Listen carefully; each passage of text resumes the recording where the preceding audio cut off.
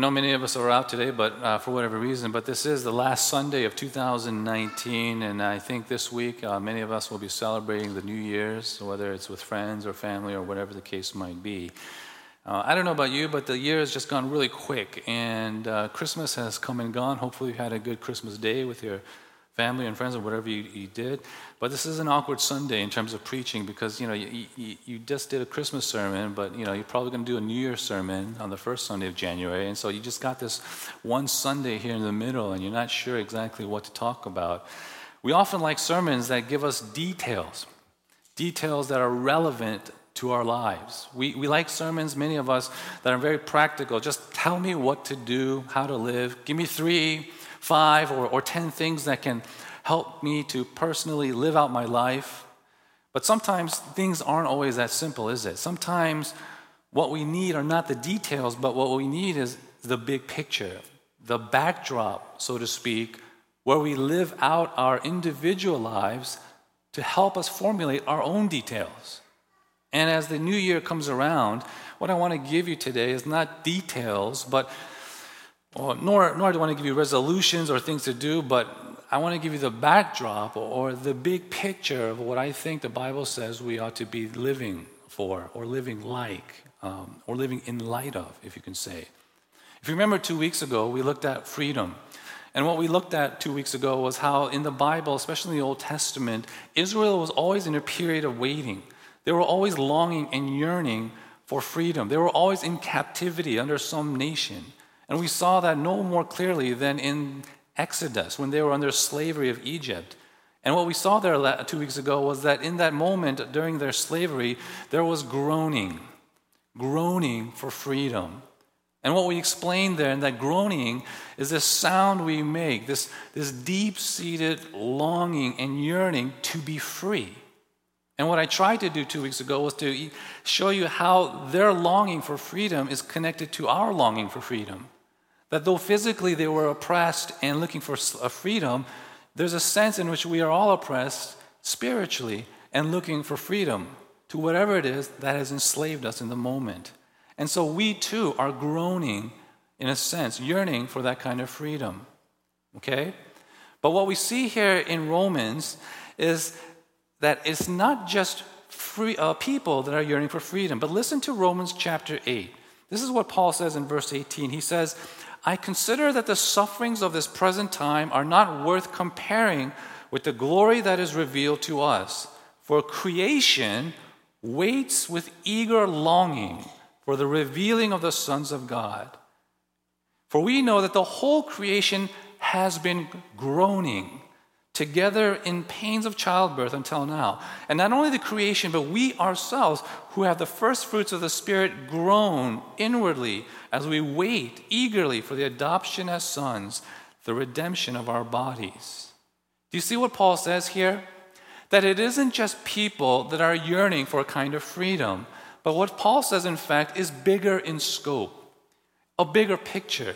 What he says there in Romans chapter 8 is that the whole world, all creation, in a sense, is groaning. And what he's basically saying here is this, that this world that we live in is not perfect. In fact, the world that we live in is deeply flawed. It's broken. Oftentimes, it's marked by suffering. The world that we live in, not everything is always good, is it? And sometimes it just, to say it more colloquially, it just sucks. You look at earthquakes, hurricanes, floods, famines, natural disasters. Creation itself is kind of screwed up sometimes. And everything that lives is subject to some disease. Animals, birds, fish, flowers, trees, humans. Every living thing, including us, is tainted to some degree. And this is why, as I understand it, some folks find it hard to believe in the love of God. It isn't easy to connect disease and death with the idea of a living God. And yet we're told from the Bible that this has been the way since the fall. When God tells Adam in Genesis 3, because you listened to your wife and ate from the tree which I commanded you, cursed is the ground because of you. Or in Genesis 4, God says, you are now under a curse, from the ground, which has opened his mouth to receive your brother's blood from your hand. So in Romans chapter 8, Paul is now seeing the entire natural order cursed because of man's sin, groaning, as he says, in birth pains for deliverance. Paul is simply saying it's not just Israel, but all of creation groans in the hope that the creation itself will be liberated from the bondage of decay and brought into a kind of glorious freedom. And not only creation, but Paul says this, we too eagerly groan, waiting for the redemption of our bodies. That we too as people, we groan in our bodies, in our lives, not just physically in sickness or in disease, but it's also in our disappointments, in our bereavements, in our sorrow, in conflicts, in broken relationships. Even when faced with death and decay, we groan inwardly, wishing that it would all end. We wait, as Paul says, for the redemption of our bodies. No one understood this more than Jesus himself. You remember John chapter 11? It was recorded that Jesus, as he approached the tomb of his friend Lazarus, what did he do? It says literally, he groaned in his spirit because of what sin had done to the family of Lazarus. Even Jesus groaned, though he knew that he was going to raise Lazarus from the dead. Jesus didn't just come to give you a solution and an answer to the problems of the world, but he also empathized. He himself felt this burden, this sadness, this pain and brokenness of how things can be in this world. He empathized because he himself knew that he would experience firsthand that brokenness, that pain and suffering, even death, when he would go to the cross. He knew the burden of that groaning and yearning. But that's not the end of the story. In Matthew chapter 19, Jesus tells his disciples, "Truly I say to you, in the new world, when the Son of Man will sit on his glorious throne, you who have followed me will also sit on the throne." Notice what Jesus says in Matthew 19. In the new world, that death and decay and disease is not the end of the story. That the death of Jesus is not the end of the story. Jesus makes a promise. He talks about a new world. And in the Greek, the word new world is this word palingenesia.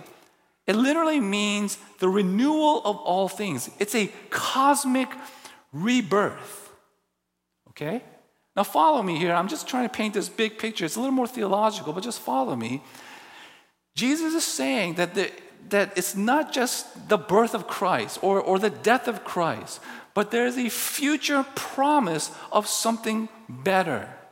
It's the renewal of all things. That's why in Revelation 21, he promises he will wipe away every tear from their eyes. Death shall be no more, neither shall there be mourning, nor crying, nor pain anymore, for these things have passed away. Everything will be new. Sadness is done. No more fighting, no more struggling, no more pain and sorrow, and even death will be no more. In other words, Jesus is promising that there will be no more groaning, that the world in its entirety will be reborn. It's a promise of cosmic birth. How? Because Jesus didn't just get born, he didn't just die, but he was also resurrected. And now he sits on the throne of glory, and he's done all the work, and he promises, because he's been given the power, the resurrection power, to make everything new. Christmas has come and gone, but he's saying Easter is coming. And this is the reason why people in the Bible long for the birth of a Savior, because it's the birth of a Savior that promises us a future rebirth of all things. It's not just about what he can give you right now, but it's also about what he promises to give you later in the future, in the last day. Think about this. We all live after the birth of Jesus Christ now, don't we? We're living literally after Christmas, right? We don't groan or yearn for the birth of a Savior anymore. But then why does Paul say in Romans 8 that we still groan? Why are we reminded, even in our own lives, that this world, our lives, though it's filled with much blessing, is also filled with reminders that there are still some things that are just really off, that there are still some things that are really wrong or really bad? Why do we still feel sometimes that this just isn't the way it should be? And it isn't just because we wish that bad things wouldn't happen to us anymore, but it's deeper. We are reminded of these things every day. We are given experiences of these things every day, whether in our lives or in the world that we see outside, that as the good as the world can be, it's still not as it should be. That injustice still exists. That brokenness, physical or otherwise, is still evident. In other words, we are reminded daily that this world, as wonderful as it can be, is still not our home. That we are still sojourners and pilgrims traveling through a foreign land. And that is why, deep down, we all still long. We all yearn and desire, not just for the birth of a Savior, but for the fulfillment of what the Savior promises. A rebirth, a renewal, a palingenesia of all of creation, where everything wrong and bad and unjust is now undone. As the people of God, we are reminded today of our identity.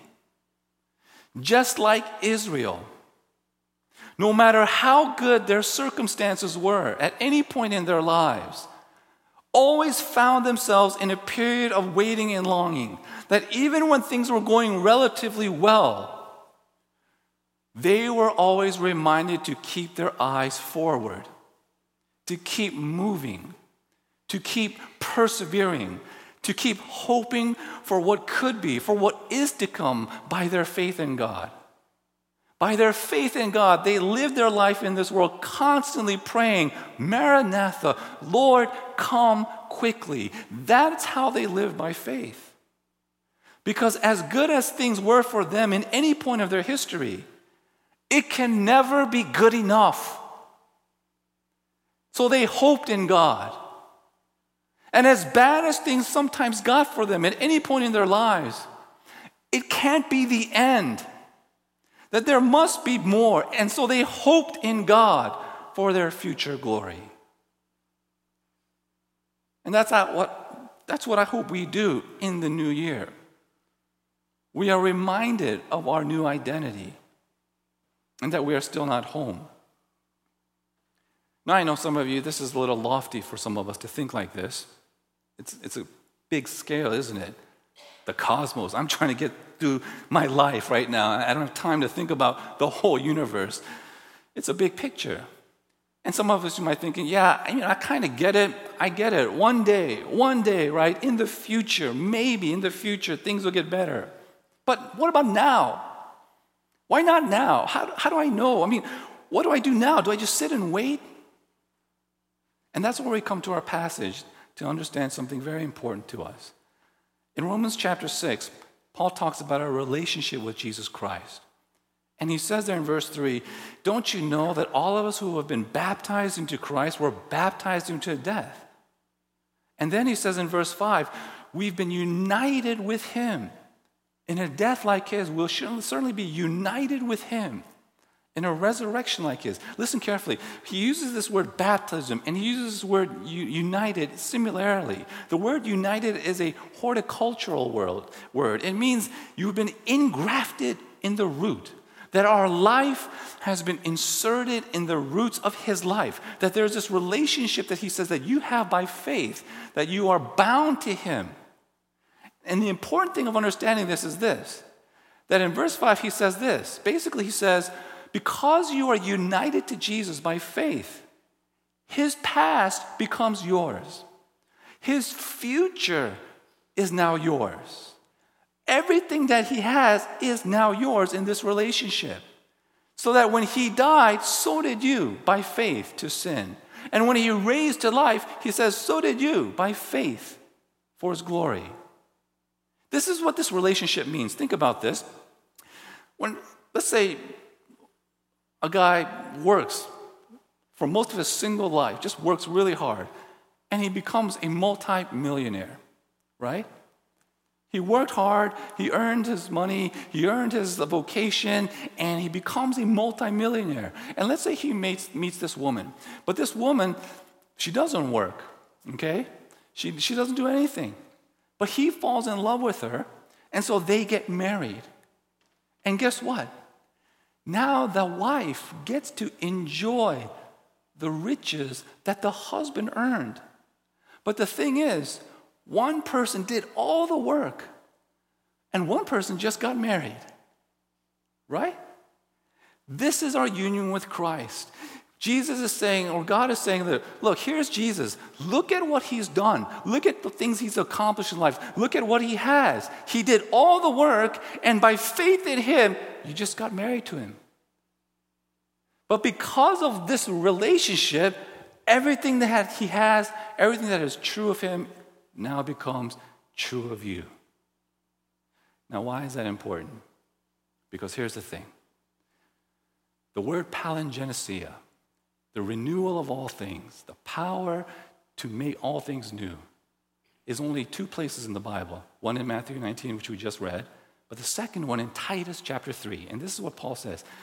He saved us not because of works done by righteousness, but according to his own mercy by the washing of the regeneration and renewal of the Holy Spirit. In Matthew 19, when he talks about the new world, palingenesia, the power to make all things new. But in Titus chapter 3, he talks about your salvation. And he says, you were saved by the washing of the rebirth of the Holy Spirit. And the same word is used, palingenesia, cosmic rebirth.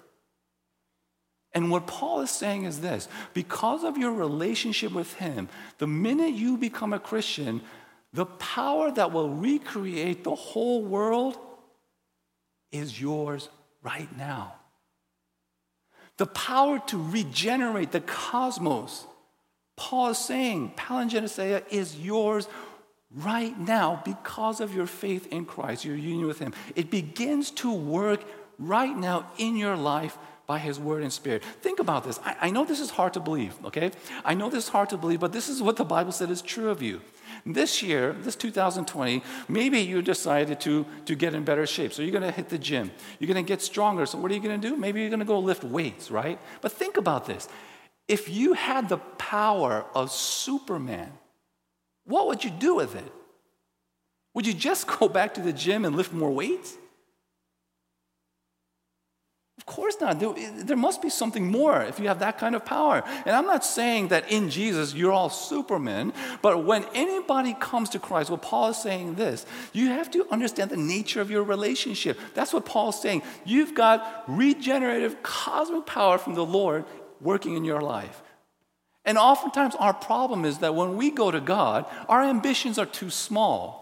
When we go to God, we just want a little inner peace. We need a little pick-me-up, maybe to feel like our life matters, give us a little inspiration. But it's a lot more to do it. Sometimes we ask too little of God. Sometimes, like C.S. Lewis might say, we ask for mud pies when God wants to give us a feast in the heavens. Yes, there is future glory. There will be a day when all things will be made new. And that process will be long and powerful. And it may take some waiting.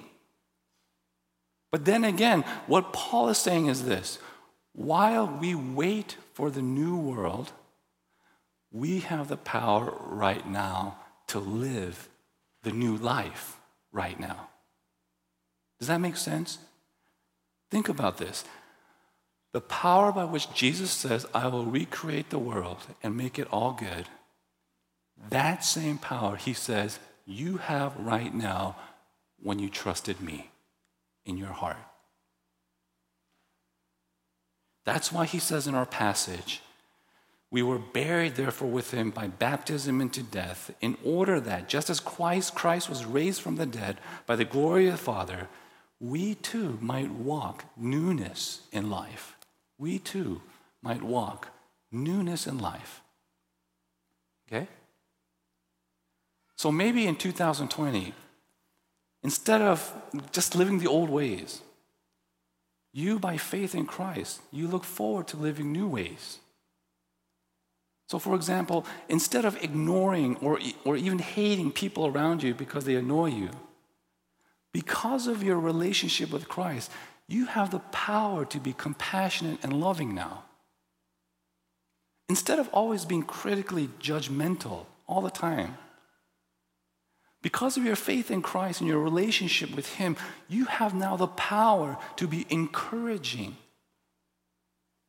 Instead of holding on to your unforgiveness, because of what you have in Christ, you have the strength and the power to be merciful now and forgiving. Instead of always taking, and thinking of yourself, by his strength and power, now you can start giving and serving and thinking more of others and maybe less of yourself.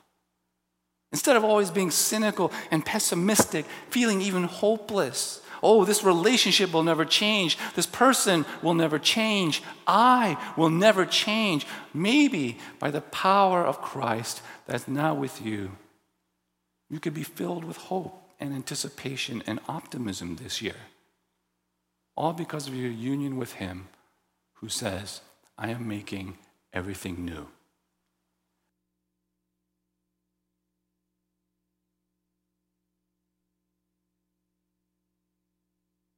That you're made a part of or destined to be a part of that future glory, the new world right now. I think my battery died.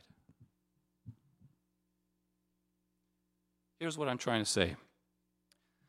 Maybe this year you need to be reminded to live out of your new identity as Jesus made you to be. And how is that? This is how. That you live like someone who really does belong to a new world, even though you still live in this world. Right now, wherever you are. You live like someone who really does belong to a new world, even though you still live in this world right now. That's hard, but it requires faith. Let me leave you with 4 or 5 suggestions, questions to think about as this year comes around that might help you to think about these things more carefully and more practically. Here's one question. What's one thing you could do this year, this coming year, to enjoy God more? Maybe that's what we think about. We need to think about this. If you want to increase your faith, if you want to experience what this thing is all about, what do? Maybe what's one thing you could do in 2020 that you could experience or enjoy God more this year? For some of us, it means like reading the Bible. That's great. It's better to read less and remember something than read more and remember nothing, okay? Remember that. Here's another question to think about as 2020 comes around. What's the most important thing you could do to improve your family life by faith? Maybe it's family worship. Maybe 10 minutes a day, reading or praying or doing something together that requires no preparation. Right? These are just simple ways to start getting your faith into action. What's the single biggest time waster in your life? The single biggest time waster. How can you redeem it? And it doesn't just mean stop doing it, but maybe you need to replace that with something that's more beneficial to you. Okay? Whose salvation will you pray for in 2020? These are ways we start thinking like new people. And last but not least, here's the thing. What single thing can you plan to do in 2020 that will matter the most 10 years from now? What single thing that you could you do in 2020 that will matter the most 10 years from now? Or more, that will matter the most in eternity? What could it be? You ever think about these things? These are ways to think about, to experience, to begin doing and living like the new persons that you've been created to be. Whatever the case is, as we draw into this year, let's remind ourselves and one another that God is still with us, and He's working in us by an incredible power that we can't imagine, that takes time and effort, but will do what He's promised. Not just to make us new, but to make the world new. And you're a part of that. Let's pray.